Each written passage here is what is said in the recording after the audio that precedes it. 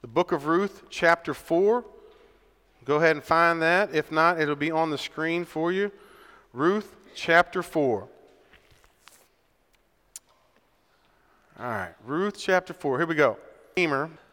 Boaz went to the gate of the town, sat down there.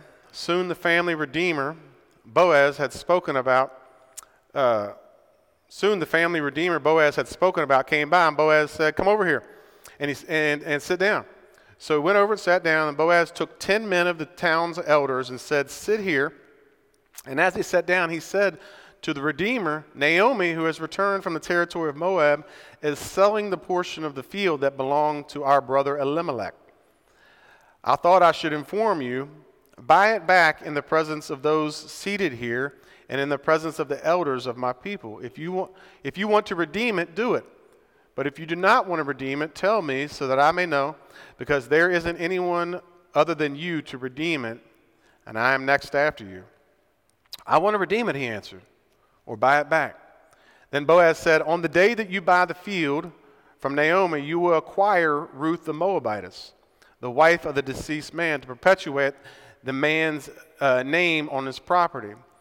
The redeemer replied, "I can't redeem it myself, or I will ruin my own inheritance.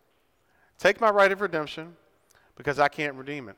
At an earlier period in Israel, a man removed his sin. Concerning the right of redemption or the exchange of property, this was the method of legally binding transaction in Israel. So the redeemer removed his sandal, said to Boaz, "Buy back the property yourself." And Boaz said to the elders and all the people, "You are witnesses today that I am buying from Naomi everything that belonged to Elimelech, Chilion, and Mahlon. I have also acquired Ruth the Moabitess, Mahlon's widow, as my wife, to perpetuate the deceased man's name on his property, so that his name will not disappear among his relatives or from the gate of his hometown. You are witnesses today." And all the people who were at the city gate, including the elders, said, "We are witnesses. And may the Lord make the woman who is entering your house like Rachel and Leah, who together built the house of Israel. May you be powerful in Ephrathah, and your name well known in Bethlehem. May your house become like the house of Perez, the son of Tamar, who bore to Judah. Because the offspring the Lord will give you by this young woman." And Boaz exception to her, and Ruth, she became his wife. And he slept with her, and the Lord granted conception to her, and she gave birth to a son. And the women said to Naomi, "Blessed be the Lord, who has not left you without a family redeemer today. And may his name become well known in Israel. He will renew your life and sustain you in old age. Indeed, your daughter-in-law, who loves you as better than 7 sons, has given birth to him." And Naomi took the child, placed him on her lap, and became his nanny. And the neighbor who said, "A son has been born to Naomi," and they named him Obed. And he was the father of Jesse, the father of David. Now these are the family records of Perez. Perez fathered Hezron. Hezron fathered Ram. Ram fathered Abinadab. Abinadab fathered Nahshon. Nahshon fathered Salmon. Salmon fathered Boaz. Boaz fathered Obed. Obed fathered Jesse. And Jesse fathered David.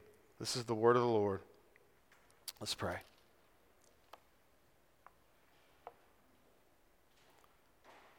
Father, we read 1 Peter when we started out saying that we are gathered here to speak your word and to hear your word. Lord, we are gathered together in your presence, in the presence of your Son, the Lord Jesus Christ, and with the power of the Spirit, Lord, to do the things that you've called us to do, to receive the things that you're about ready to give us. And Lord, may you do it all. Lord, we just sang. We depend upon you for our daily bread, for everything. Lord God, we can do nothing apart from you because you are the vine. And Lord, we are connected to you as your branches.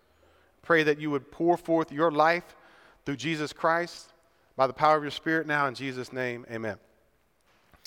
All right, so if you're new with us this morning, we are finishing up the book of Ruth in the Old Testament. That is in the first part of the Bible. It's a little book, 4 chapters. So we spent 4 weeks on this little book.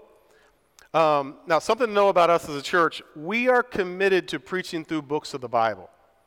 because we believe the books of the Bible are inspired by God, that they are God's words. So we want to know what's in this book, right? We want to know what's in the books of the Bible. Not that that's all that we do. A couple weeks ago, we spent 2 weeks on the topic of prayer, right? But we are committed to working through books of the Bible, right? So this morning, what we're going to do is we are going to summarize the book of Ruth. We're not going to look at all the details and the flip-flop exchange that we just read about and all that. And we're going to sum it all up. Right? We're going to sum it all up this morning. We have been talking about how Ruth is light in the darkness. Right? And that's what we're going to look at. So in order to do that, the first thing that we're going to do is we're going to name our darkness. All right? We're going to name our darkness right out the gate. If you don't know, I work for the county. I have a full-time job here at the county, and I work in substance abuse. And as a case manager, did a drug screen, and he failed the drug screen he used. And I've been knowing this guy for about 3 years now. He's lucky to be alive, and he's doing great. You know, and I can almost tell when someone is used just by looking at him.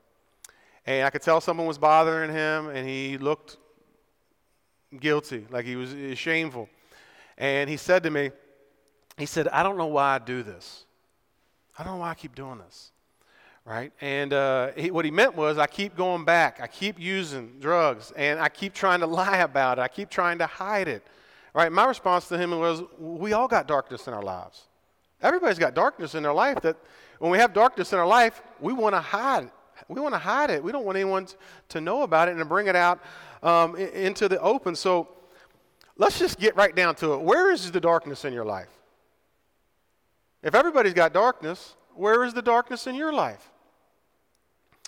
One of the beautiful things about the Bible is it doesn't downplay the darkness in life and in the world. It is very true to life.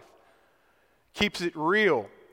100 about the darkness that is in our lives and out in the world. I think for the book of Ruth, it goes all the way there. It goes there. Yeah. It goes there. The historical setting for the book of Ruth was during the time of the Judges. So there's a whole book in the Bible right before Ruth called the Judges. And during that time, Israel had been rescued out of slavery by Moses, brought into the land of Canaan that God gave them, and then they had a tailspin. All right, they had this downward spiral, and they had it was a moral and spiritual downfall. And that's what the book of Judges is trying to make clear. And that is when Ruth happened. Ruth happened in the middle of this just chaos. So if you reading the book of Judges is like watching a mafia movie. I don't know if you're into those things, but that's what it's like. By the time you get to Judges 19, this dude's girlfriend gets raped. He chops her up into pieces and sends her body parts throughout the nation of Israel as a protest. And the whole point is to show from the very beginning to the end, this is getting worse. And then you have the book of Ruth. All right, so the Bible is not shy about the darkness. The beginning of the book of Ruth says that this happened during a famine.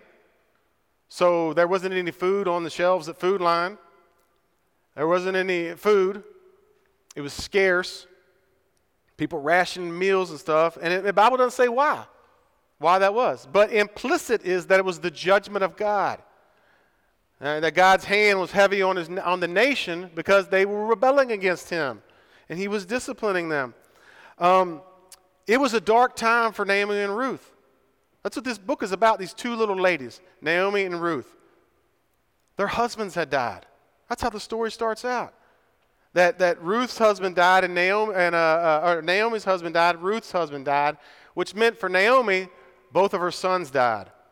So here they were, grieving on the edge of starvation, and they came back to their hometown in Bethlehem, right? See, the Bible does not shy away from death, right? You see, there is not a week goes by, probably I don't even know a day that goes by, someone doesn't share with me some experience about death.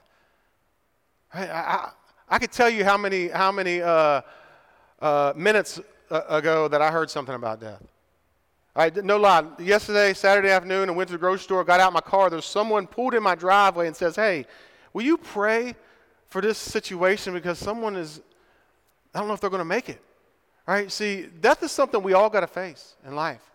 And in our culture, what we want to do? We want to mask that. We're scared to death of death in our culture, but the Bible makes us face that reality, all right? Because guess what? We're all going to die. We're all going to face death, and that's where darkness leads. The darkness of sin leads to death. The Bible says. This book is honest about shame. Shame. Chapter 1, it says that Naomi came back to Bethlehem in shame. All right, and sin was a part of that. Sin was a part of that. Maybe it was just the sin of her husband, leading her away from God's people, leading her away from the worship of God down into the pagan territory of Moab, right? But listen, Naomi wasn't perfect. She was just like you and me. She had darkness in her life, and she came back in shame. Sin always leads to shame. When we do something we know that is not right, we violate our conscience, we do something that the Bible says we're not supposed to do, it leads to shame. You guys know the story of the garden? Right, this is what happened. Adam and Eve were there in paradise.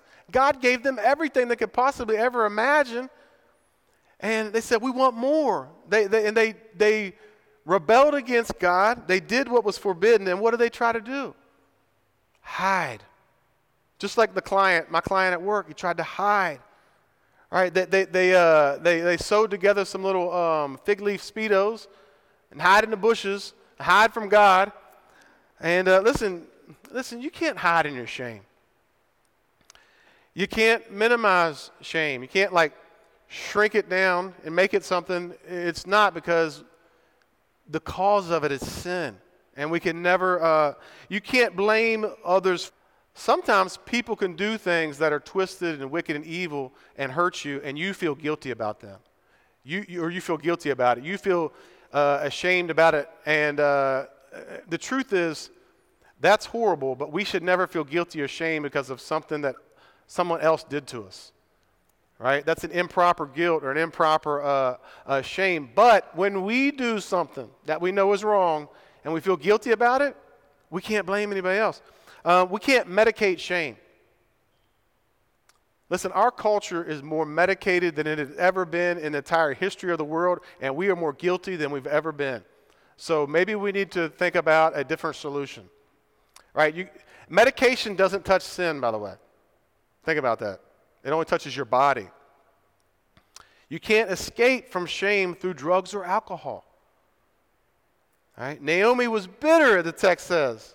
Right? And that's a dark place to be. And listen, I know this is heavy. Right? But we have to be honest about the darkness, or we're never going to get any help. We're never going to be able to come to the light. Right? Naomi was bitter. Look at Ruth chapter 1, verse 20. Ruth chapter 1. Don't call me Naomi. Call me Mara, she answered, for the Almighty has made me bitter. Right? And why was she bitter? She was bitter because she didn't understand how God was at work in her life, how God was at work in the world. Listen, I love living in West Virginia. I do. I'm proud to be a West Virginian, in case you don't know that. Right? I moved back here. I grew up here in West Virginia, in southern West Virginia. Grew up here until I was 20, and then left for 20 years, and I'm happy to be back. I love this community, right? But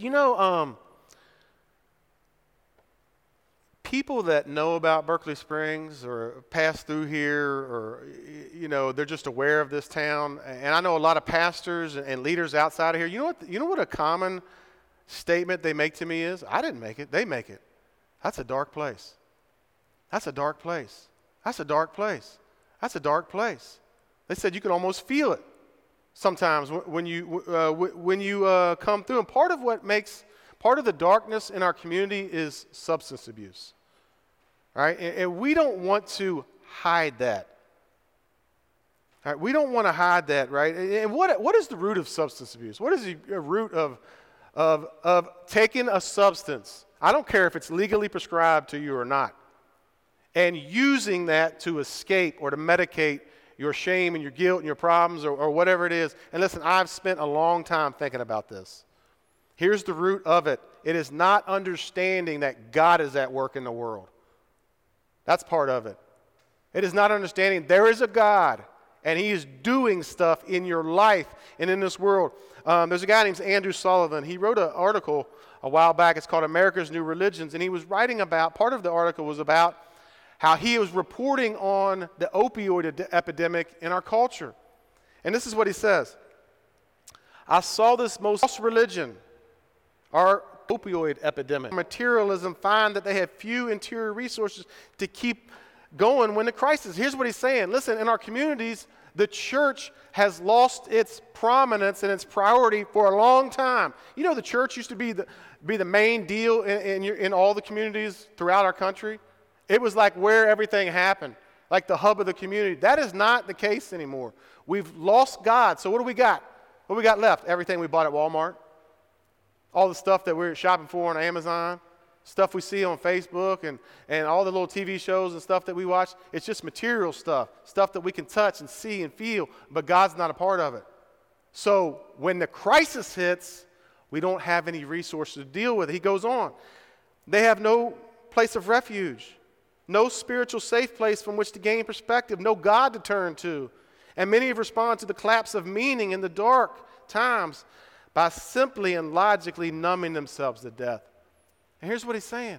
Listen, when you don't understand that there is a God and that there is hope, the logical next step is there is no meaning to any of this stuff in life. So just get high and just escape from it all. It doesn't really matter. Go melt away into a corner somewhere. Extinguishing the existential pain, that is just the pain of life. Life is hard. Life is tough. It's difficult. Through the ever stronger painkillers that ultimately kill the pain of life itself. You know, the first time I really started reading the Bible, one of the verses that just jumped off the page to me while my friends were out in the living room sniffing coke was this: you were without God and without hope in the world. You were without God and without hope in the world. And I thought, whoa, that's me. I've been without God, and I've been without hope. See, all of these things ought to cause us to ask, is there any hope?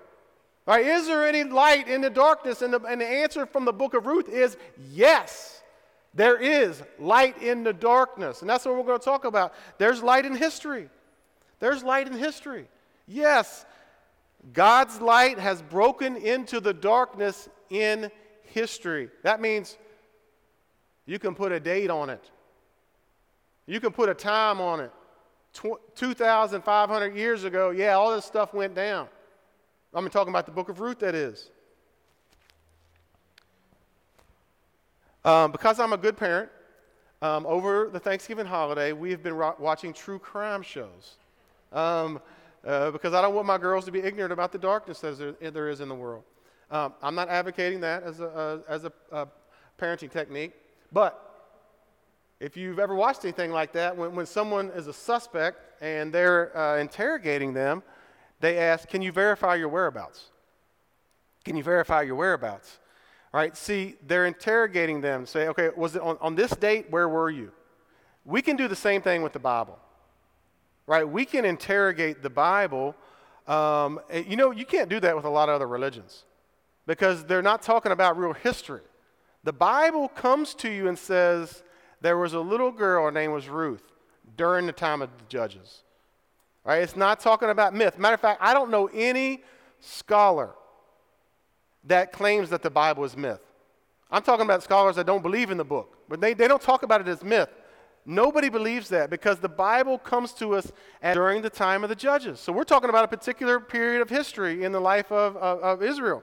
It mentions real people, Naomi and Ruth. Now that's interesting.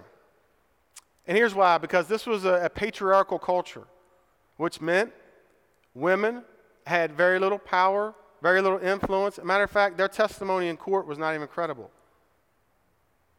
If that's true, think about this. Why would Israel include this in their sacred writings if it wasn't true? If the voice of a woman had no credibility whatsoever, why would they include this story about two women? The only thing that makes sense is it actually happened. It actually happened. The events that we're reading about in the story, it talks about Bethlehem. Do you know that you can get on a plane and go to Bethlehem? You can go to Moab. It's called Jordan. Right here, I got a map, just in case you think this is Never Never Land, right? There it is, right? There's the Dead Sea. Moab is a real place. That is Jordan right there, right? You can go and visit these places. This is not fairy tales that we're talking about. Chapter 4 says, you're witnesses today. When Boaz and Ruth got married, the whole community was there. This was a public event. The whole community says, the whole community said, hey, we see what's going on. And you know what? Someone wrote it down. Someone wrote it down and they included it in the scriptures. Do you know that's how all of history works? Someone had to witness it with a video camera or something, right? Someone had to be there to say, yeah, George Washington was involved in founding Berkeley Springs. Do you know this building is on the George Washington National Trail? I would venture to say that it's documented somewhere. We're talking about real people, real places, and real times. And here's the point. The history is light in the darkness. And one of the ways that the book of Ruth shows that is do you guys see that genealogy at the end? Let's look at it. Right, chapter 4, verse 8 through 12. 8 through 12. Now these are the family records of Perez. Perez fathered Hezron. Hezron fathered Ram. Ram fathered Abinadab. Abinadab fathered Nahshon. And Nahshon fathered Salmon. Salmon fathered Boaz. Boaz fathered Obed. And Obed fathered Jesse. And Jesse fathered David. Right? Isn't that inspirational? This list of names. Right? It's a genealogy. Why does the Bible have genealogies? It has a ton of them. It has a ton of them. We ought to get that. We ought to understand this right away, right? Because their culture was very similar to a big part of our culture here. Family is a big deal. When you meet somebody, here's what you do. You try to figure out what family they belong to, don't you? This is exactly what is going on here. This is exactly what was going on here. Genealogies are the Bible's way of tracking God's faithfulness to his promises. Okay, because in the very beginning, God said, okay, I'm picking this one family, and through this family, I'm going to save everybody from the darkness of sin. Through this one family. Let me ask you a question. What do you think would be the best way for God to communicate that? God said, okay, I'm picking this one family. Through this family, I'm going to save everybody from the darkness of sin. How would you gave us like an Ancestry.com and said, listen, okay, all right, look, here's this one family. Look at the family tree. Right here it is. Right here is my faithfulness. It's coming through Boaz and Ruth, down through Obed, through David, and eventually Jesus Christ comes into the world. We do things like ancestry, DNA testing because we want to know our history. We want to know about our family. I went up on Ancestry.com, and this is what I found. They said this. We connect you to the places in the world where your story started. My cousin Mike, he went over to Ireland and met with some historians and figured out on my dad's side, my grandmother, this is what he found out, that our people came through the Atrium Coast in North Ireland, settled in the County Mayo somewhere in the Westport area, all the way back in the 1400s. That's crazy. You know what that means? That means I'm like a legit West Virginian, right? Scots-Irish all the way back to the 1400s, right? Right? What this genealogy is showing us is that this story, this guy named Boaz, God has been doing from the very beginning, right? This story about these two little ladies, this guy named Boaz, it's a part of what God has always been doing, and it's trying to show you that your story is a part of this. All right, we talked about that a couple weeks ago. Have you ever heard anybody say, history is his story? History is God's story. History is the documentation of what God has been doing from the very beginning. All right, that's what this genealogy shows us. It shows us that Boaz and Ruth were the great-grandparents of King David. All right, you guys remember David? David and the giant, David and Goliath, that guy. And God promised to David that one of his descendants in his lineage would be the Messiah. That is the true king of Israel, right? And that person was Jesus Christ. And he eventually stepped into human history. There's light in the history. There's light also in healing. There's light in healing. Look at verse 13 through 16. You guys still with me? All right. Let's look here. Boaz took Ruth, and she became his wife, and he slept with her, and the Lord granted conception to her, and she gave birth to a son. And the women said to Naomi, "Blessed be the Lord, who has not left you without a family redeemer today. May his name become well known in Israel, and he will renew your life, sustain you in your old age. Indeed, your daughter-in-law, who loves you, is better to you than 7 sons, has given birth to him." And Naomi took the child and placed him on her lap and became a mother to him. So I've had a few days off over the Thanksgiving holiday, and I probably watch way too much TV. But I used to really like watching those home improvement shows, like the home restoration and stuff like that. But I'll be honest with you, I can't watch those shows anymore. I get like PTSD because we if you don't know, we purchased this. We're a new church, started in 2020. We purchased this building in April, and we put a lot of work in here. There was no drywall in here August 1st, and we met our first Sunday, August 28th. So I actually have some pictures of this on demo day, right? Demo day. This is demo day in here, this wall right over here. Notice the carnage on the floor. And we got another one. Possibly. Yeah, there it is.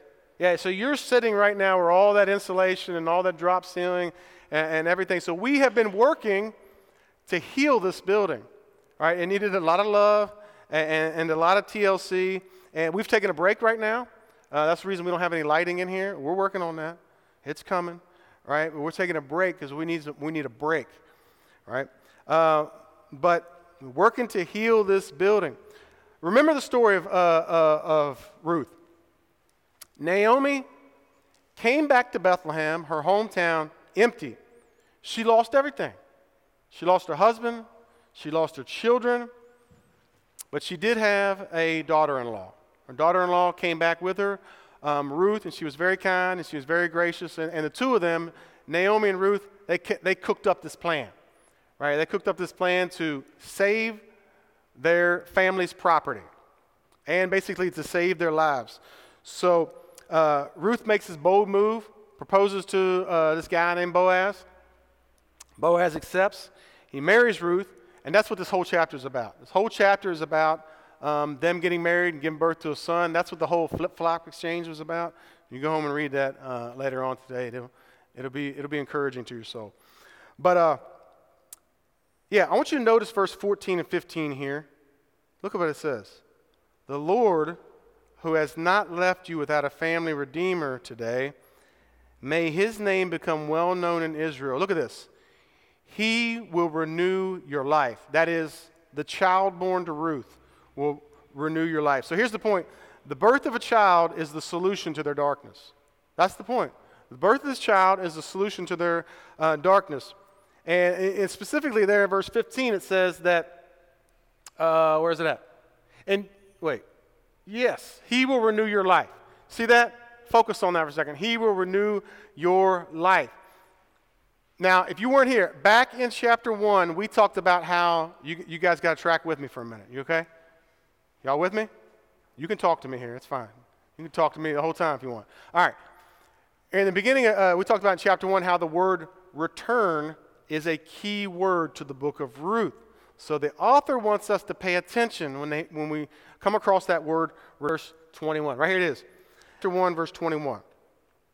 Ruth chapter 1, verse 21. Right here it is.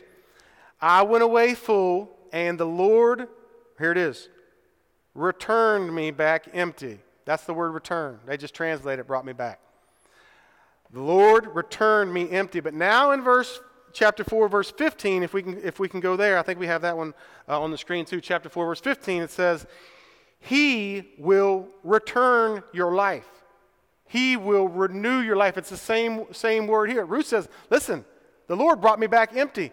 Chapter 4, all the people in the town saying, your grandson is going to return your life to you. So I'm going to sum it all up. You guys ready for this? I'm going to sum it all up for you. Healing comes through the birth of a child in Bethlehem. Because that's where all this happened. Do I need to even spell this out for you? Healing comes through the birth of a child in Bethlehem. That's what's going on here, right? This is what we're celebrating this time of year. This is the beginning of the Advent season, of the celebration of the fact that healing came into the world through the birth of a baby in Bethlehem. That's the Bible's whole story. Through the birth of these children, God's promises and God's plan are coming into the world, that healing comes into the middle of the darkness through the birth of a child in Bethlehem. That's what thousands of Christians, millions of Christians across the world today are celebrating. The birth of a child in Bethlehem, God with us. You see, Jesus heals our lives because they need healing. Apart from Jesus, we are all in the darkness, the Bible says. We're all in the darkness of sin. And maybe that's you here this morning. Where are you at? And here's what I want to encourage you with here this morning. There is no sin that you cannot be healed from. There is no darkness that the light of Christ cannot shine on in your life. Look at this. This is why Jesus came. Look at John chapter 1, verse 4 and 5. John chapter 1, verse 4 and 5. In him was the life. In Jesus was the life. And that life was the light of men. Look here. The light shines in the darkness. That is present tense. The light is shining in the darkness, and yet the darkness did not overcome it. You see, this light came in the family tree of Boaz and Ruth through the descendants of Obed, that Jesus came into the world to heal our lives. That this world is dark. Right, we just talked about that, but Jesus stepped into the darkness, right, to push it back. And you know what's beautiful about this passage right here? Right, it says, yet the darkness did not overcome it. The opposite happened when Jesus came into the world. He overcame the darkness. And how did he do that? How did he do that? He did it at the cross, when the darkness made its biggest attempt, its greatest effort, put its best play on Jesus. Right? All the darkness came closing in on Jesus, yet he overcame it. Because he absorbed all the darkness of sin into himself, was buried in the tomb, resurrected from the dead 3 days later. He overcame the darkness. And he's the one who brings us out of that. When we put our faith in Jesus, Jesus rescues us out of the darkness and he brings us into the light. That's what Colossians chapter 1, verse 13 and 14 says. Look at it. He, God, rescues us from the domain of darkness and transferred us into the kingdom of the Son who he loves. In him we have redemption. Same thing that happened to Ruth and Naomi. We were bought back. We were bought with a price and brought into the kingdom of light and forgiveness of sins. Maybe you're here this morning and you're like Naomi. You need to be healed. Right? You need to be healed from the darkness that is in your life. That is in your life. And here's the call to you. Here's what God is saying to you. You need to come to the light. You need to come out of the darkness and into the light. You need to come out of the darkness of sin and come to trust in Jesus. Maybe for the first time. Christian, maybe you've been dabbling in the darkness. You need to come to the light of Jesus here this morning. And then you need to get baptized. Are you here and you have not been baptized? Maybe you're here and you come to believe in Jesus for the first time here today. You're saying, I want to identify with Jesus. Maybe you're here and you've come to believe Jesus in the past, and it's the next step of faith for you. It's the next step of obedience for you to step out into the light and say, yep, I'm in the light, I'm with Jesus, and I want to publicly declare it to everybody that I'm not in the darkness anymore, and I'm going to get baptized here in a couple weeks. So there's light in history, there's light in healing, and there's also light in hope. And that's what we want to end on here this morning. Look at Ruth 4:11 and 12. All the people were at the city gate, including the elders, and they said, "We are witnesses." And look at his prayer. May the Lord make the woman who is entering your house, the house of Boaz, like Rachel and Leah, who together Israel, and your name become well known in Bethlehem. May your house become like the house of Perez, the son of Tamar, born of Judah, because the offspring of the Lord will give you by this young woman. I hope you guys had a great Thanksgiving. I hope you guys had the pie experience that I had. We had like Pie-mageddon. It was like Pietopia. It was fabulous, right? And a while back, me and the girls went camping, and we gathered up a bunch of pawpaws. Now, if you're not familiar with the pawpaw, it's a fruit that grows around here. You need to look it up. Right? It's got the flavor of a banana and a mango, kind of crossed. So we got a bunch of those, and our plan was to make pawpaw pie, right? First time. And listen, my wife killed it. Right? She made this pawpaw pie. Let me tell you, it was mind-blowing. It was out of this world. So all my wildest dreams come true. Right? I had all my favorite pies on Thanksgiving, and it was a beautiful experience. So here's my point. The scene here is the whole community is finding hope in this beautiful situation. Right? Naomi gets her family's property back. Her daughter-in-law marries Boaz. She's a grandmother again. Right? And it's just a beautiful scene here. Naomi and Ruth are redeemed. And listen, everybody in the whole community is given hope. It's a beautiful thing that's going on here, right? So this passage is all about future hope. It's all about a future hope. And it is a prayer. Did you notice that, right? It is a prayer. The people are praying for this new couple. They're praying that in the future, that blessing and life and hope would come through this family. It says that, they're saying, may God make you like Rachel and Leah. If you don't know who Rachel and Leah were, their 12 sons became the 12 tribes of Israel. One of those tribes, there was a guy named Perez, the tribe of Judah. Through that tribe came Jesus.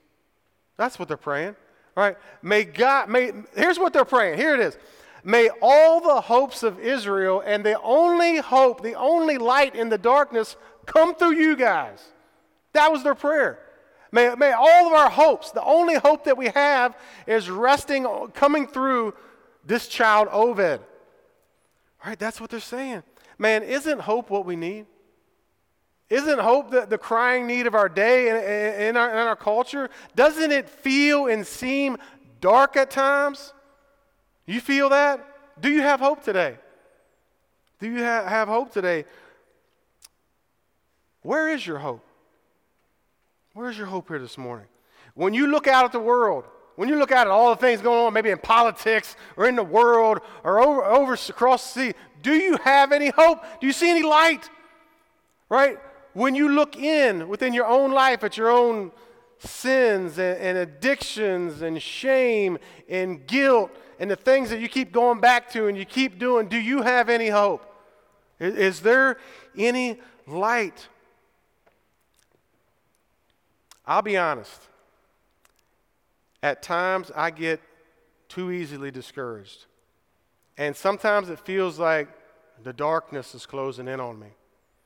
That I deal on a weekly basis with death, with people who shouldn't be alive. Some of them do die, right? I've done way more funerals here in this small town than I did in a decade living in the inner city of Richmond. Think about that for a second. And sometimes I look at my own life. I look within, right? And I see darkness. Because you know what? I'm a sinner. And here's why I'm telling you this. Because I know all of you experience the same thing. You look out and you lose hope. You look at your life and you lose hope. You look at your struggles and you lose hope. I was thankful to be able to do a little hunting this week. And I get up into my tree stand. I got a harness, safety harness that I put on. Right? And that harness is my hope. Because if my tree stand fails or I fall asleep or I do something dumb, it is It is what is going to give me security, right? That I don't fall and break my neck. And you know what? Being up in that tree stand, I have a lot more, I'm scared of heights anyway.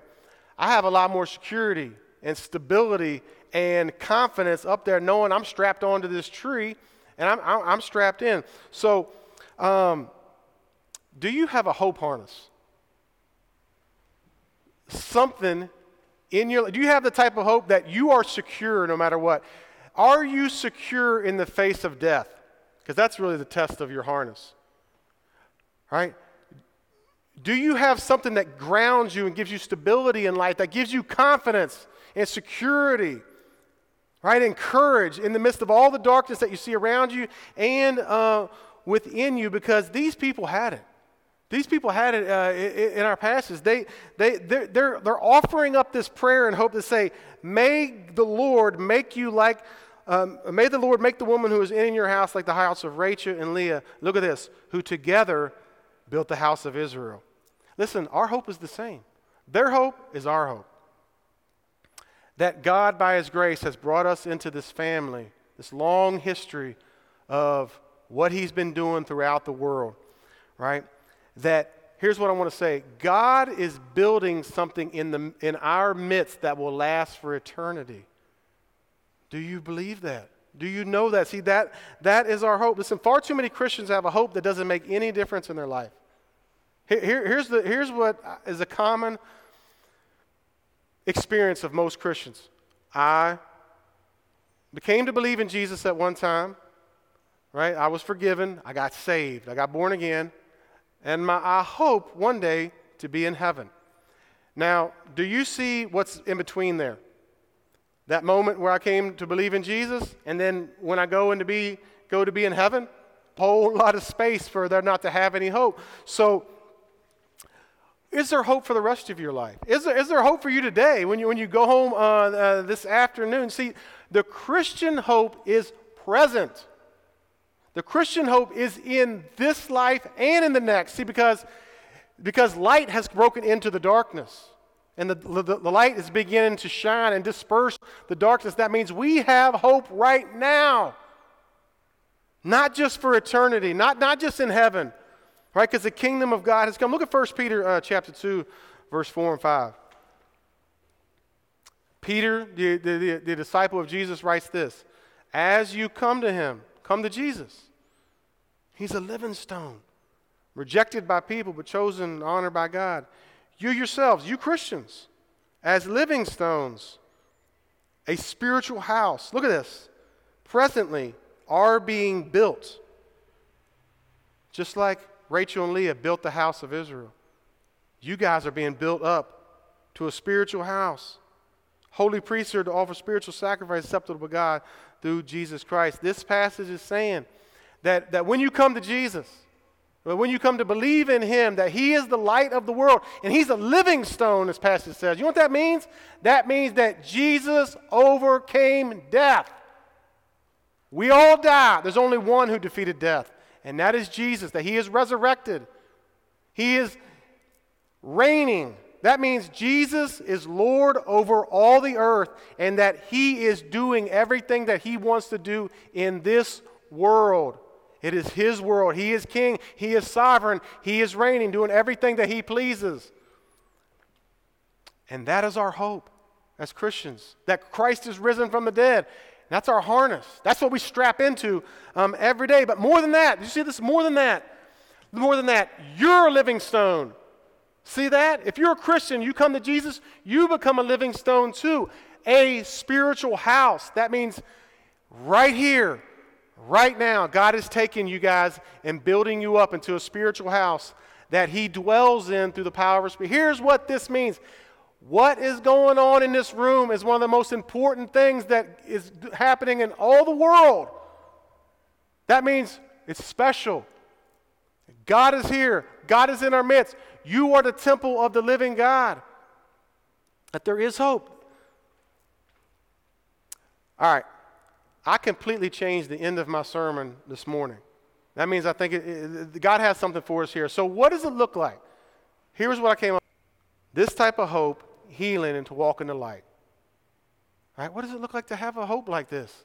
to be healed from the darkness in our life, to walk in the light. Here's the first thing. There is always forgiveness. There is always forgiveness. Isn't that the story of Ruth? That is the story of Ruth. Naomi comes back to Bethlehem. She thought that God was done with her. She thought that God was punishing her. And maybe you feel that way this morning. God doesn't want anything to do with you. Right? God is done with you. Right? God is mad at you. God is punishing you. God doesn't like you. God is upset. God is shaking his head at you. He's disappointed in you. Right? Maybe that's how you feel this morning. And listen, it is very tempting to think that. This is the constant temptation for Christians. God is disappointed with me. He doesn't like me. He doesn't want anything. He's disciplining me. He's punishing me.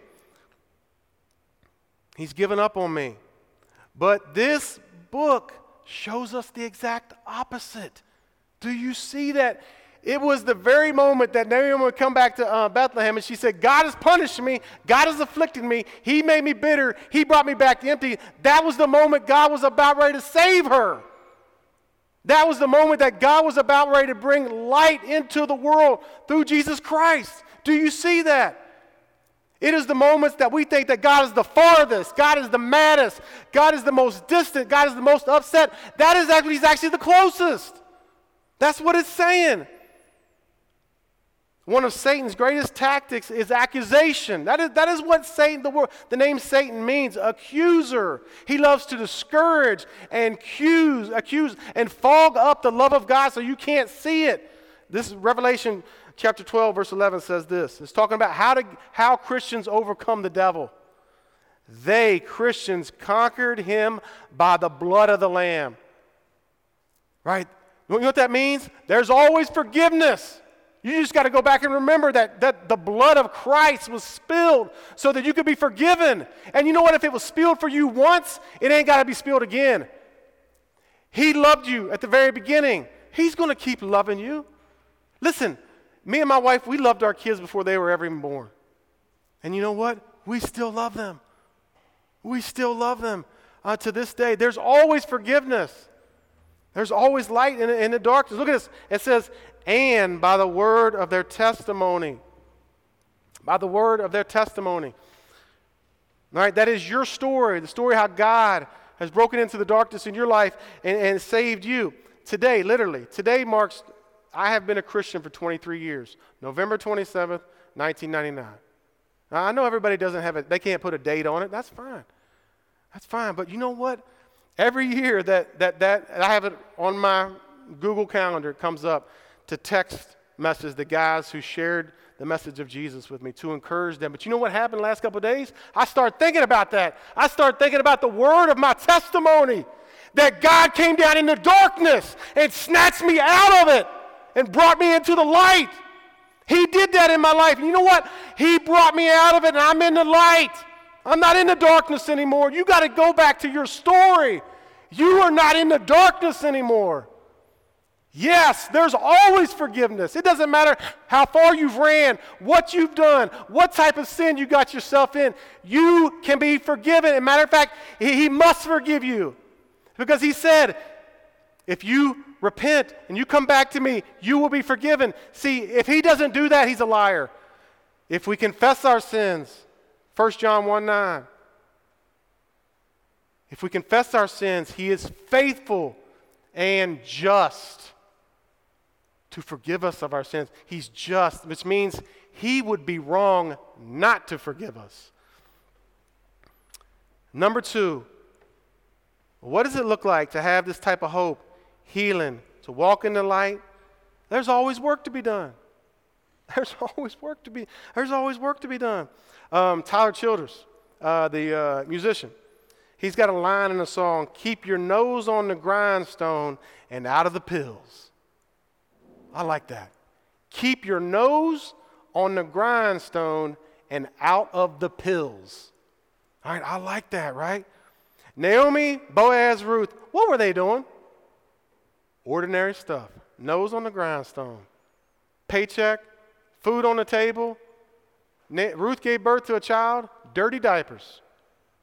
There is nothing spectacular in this book. no miracles, no word from God. Matter of fact, it looks like God is almost absent, and everybody's doing regular, everyday, ordinary stuff. And that's how the kingdom of God came into the world. This book is a huge encouragement to do everything in your power to do what's right. Do everything in your power. Do it. And think about this. They're just going throughout their day. Boaz putting food on the table. Ruth, Naomi, it says she put him in her lap and became his nanny. She was a grandmother, being a good grandmother, being a good nanny. And you know what? They had no clue that you were going to read about them. They had no clue that you would read about their story. Listen, you have no clue what God can do through your life with just ordinary faithfulness. Just come to community group for 50 years and look back after 50 years, what happened. Read your Bible for 30 years and see what happens. Just come to church and take communion every day for 40 years. See what God does in your life. Show up at work on time and just work hard and just be a nice person, don't complain, and see what God does. Let me ask you a question. What is the right thing that you need to do? What is the right thing that the Spirit of God is saying, you need to do that? Let me give you encouragement. If you're here and you call Wellspring home, you have a job to do.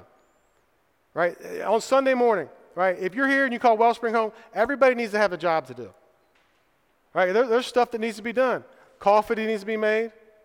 People over here working on audio-visual stuff. There's a band that needs to be built up here.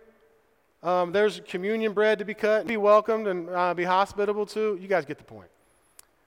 You need a job on Sunday morning. That's just a start. That's just a start. You're a Christian. You call this church home. Let's do what Naomi, Boaz, and Ruth did. They just took responsibility for it. All right, do something. Do the next right thing in your life. And see, this is the word of God that we want to respond to here this morning.